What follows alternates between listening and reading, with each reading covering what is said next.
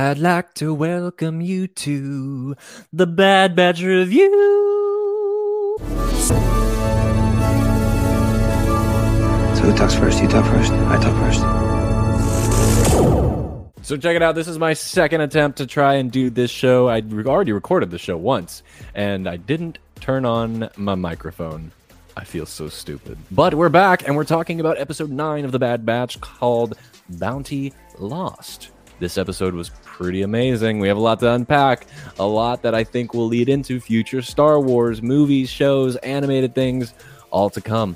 And of course, you're listening to this on Han Talks First. If you're watching on the YouTube, welcome. Feel free to subscribe so you don't miss an episode. We come here every week and talk about The Bad Batch, but we also have a regular show on Mondays, which is the Han Talks First show, where we talk about the latest and greatest happening in the Star Wars world and other fun topics which you can find out there. So before we jump into the actual content of what happened in episode 9, I want to talk about something that's kind of weird to me on Disney Plus whenever you're watching The Bad Batch. So do you guys know every time the show starts, it says, you know, this is a Star Wars show, and then it comes up with the Bad Batch logo and a little bit of music there, and this opening stinger only lasts for about 3 seconds. But yet at the bottom right hand of the screen, every single time it says skip intro, and there's an option where you can skip that intro. Has anyone actually ever clicked it? I clicked it for the first time this week, and it literally skips like 1 second of the opening. And I was like, what is the point of this button? All right, so getting into the nitty gritty, talking about the Bad Batch, talking about Fennec Shand and Cad Bane, and also don't forget Omega. Okay, I'm sorry, but I say it that way because whenever Omega says it, she says it kind of funny because of her accent.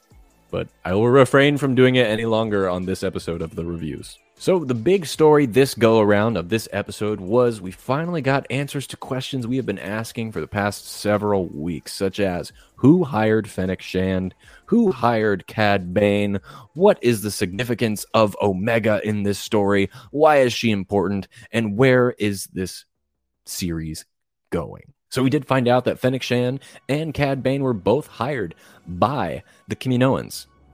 Fennec Shand was hired by, I think her name is Tung Li or Tung Lao, something like that. But she is one of the Kaminoans who wants to capture Omega to lead her to safety and safe passage from the other Kaminoans who hired Cad Bane. And they want Omega so that they can extract DNA from her to use for their future line of clone assemblies and then kill her after they're done with her. So what was so interesting and fun about this twist of events was for the past several weeks, we've been asking the question, who hired Cad Bane? Who hired Fennec Shand? We've been speculating that we kind of thought here on the show that it was the Kaminoans who hired both of them, but that Cad Bane was hired after Fennec Shand because Fennec failed to capture her the first time. And now we come to find out that it was actually, they were both hired by two separate parties, two separate factions of the Kaminoans who both want her for the same reason, but different endings. Also in this episode, it was revealed who exactly Omega is and where she comes from. Not necessarily her purpose going forward, but we did find out that Omega comes from where she falls in the line of assembly for the clones. She is the last clone. But to every Omega, there is an Alpha. Alpha, in this situation, being Boba Fett, an unaltered clone of Jango Fett, the official biological son to Jango. And Omega, it was revealed, she is the counterpart to Boba Fett. She is the last assembly of the line, but also an unaltered clone, and as Tech put it, a pure first-generation DNA copy of Jango Fett, making them brother and sister. This is incredibly important because I think this will tie into future Star Wars going forward. I definitely think we're going to see Cad Bane return into live action and quite possibly even Omega since this news had come to be revealed. We all know the Book of Boba Fett is coming. It's on the way. It was already shot. It took them 7 months to shoot it, and we're going to be seeing it really soon, December of this year actually. And the question is now, could a older Omega show up in this series and reunite with her brother Boba Fett, maybe even for the first time? But not just that, Cad Bane. Cad Bane in this episode was introduced to a worthy opponent in Fennec Shand. They had some great fights in this episode, and Cad Bane, you know, he is one of the best. He's one of the best bounty hunters in the galaxy, and no one gets in his way. Up until Fennec Shand, an unexperienced bounty hunter who just happens to stumble into this world and start to be a worthy opponent for him. I will say some of the choreography, some of the shots, the visuals of this episode were beautiful. Now, of course, one of the things in question is where was this location they were fighting on? Some people thought it was Bespin. I don't believe that to be the case, but the atmosphere and the environment they took place where they chose to hold some of these fights was a beautiful addition to the actual choreography going on screen. And through the fights, it was when Fennec Shand revealed to Omega that her purpose is to die, but she wanted to save her, which makes us also question, does Fennec Shand know more about Omega than Omega knows about herself? And of course, on top of this, when they were having this discussion, it took place in this room of this planet where there were a bunch of VADs of Kaminoan clones, which some people speculate was some of the first phase operations of the Snoke clone. However, I don't think that's to be the case, because I just think, I mean, ultimately it led up to that, but the Kaminoans are the cloners of the galaxy. And I think this was just showing that before they got into human trials, they did testing on themselves just to make sure that they can get it correct. But anyway, we know live action Fennec Shand exists, and she will be in the Book of Boba Fett. And because of this, and the rival with Cad Bane, and the connection with Boba Fett between both of them, I think that Cad Bane will reprise his role live action in the Book of Boba Fett, and it would lead to an ultimate showdown. Not only because it would be really freaking cool, but also because early concepts of the ending of the Clone Wars, before Disney canceled it the first time, it was originally going to have a story of episodes where Cad Bane would go up against Boba Fett in a final showdown, because they're two of the best.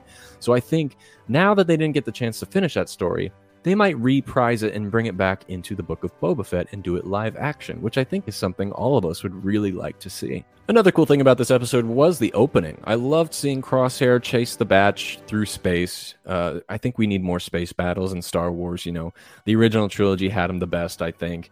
The prequels had them pretty well done. And then we kind of lost it in the sequels. The animated shows, they're a little bit more grounded than they take place in space, but you know, I think we could see some more of that as well going forward. And also, just a little side note, the little protocol droid that helps out Cad Bane, what a little douche monkey. I want to punch this little douche right in his little face, and, you know, over and over and over, because Omega helped him out when he was in need, and I thought he was going to turn. I thought he was going to help her find safe passage when Cad Bane was after her later, but nope, he just decided to be a little douchebag and go after her and not change his ideology at all, like a little prick. Sorry, I have anyone who goes against Omega is, you know, I have a problem with them. Omega is my little baby. She's beautiful. Don't mess with her. Don't mess with my baby. Bottom line, everybody, this was the halfway point. Well, a little bit over halfway, but this was a great halfway point, a great middle act to keep us going and have us wonder, where is this show going? There's a lot of theories out there stating that the Bad Batch will meet their demise by the end of this limited series, which I believe is also true. One, for the fact that we have never seen them in any other Star Wars material take place after the Bad Batch or after the Clone Wars. But two, it would serve the story very well. I mean, the whole story centers around the importance of this one character, Omega. We don't know what exactly, but we do know it ties into future Star Wars, whether that's the evolution of the Stormtroopers, which obviously failed because Stormtroopers suck at shooting everything, but it could also lead into other things that we have yet to learn or to see on screen. But it would make sense to me, and I could see them doing it in a way where each episode up to the finale, a new member of the Batch passes away. Bad Batches only! And it would serve the story, because we've already seen them start to put their life on the line just for this lonely girl, Omega, so they can help her find her place in this world. Ultimately, that leading to their purpose. One of the first things we ever addressed on the show of the Bad Batch reviews was this show should center around finding your own independence, finding your self-worth, even if you are a clone, figuring out what makes you human. But that's it for today, everybody. I hope you enjoyed this episode of the Bad Batch Reviews. We will be back next week discussing episode 10, and I hope you'll join us. And I hope you'll check out other episodes of Han Talks First on both the podcast and the YouTube channel. Thank you so much for being here today. And now, somehow, someway, somewhere this week, may the Force be with you.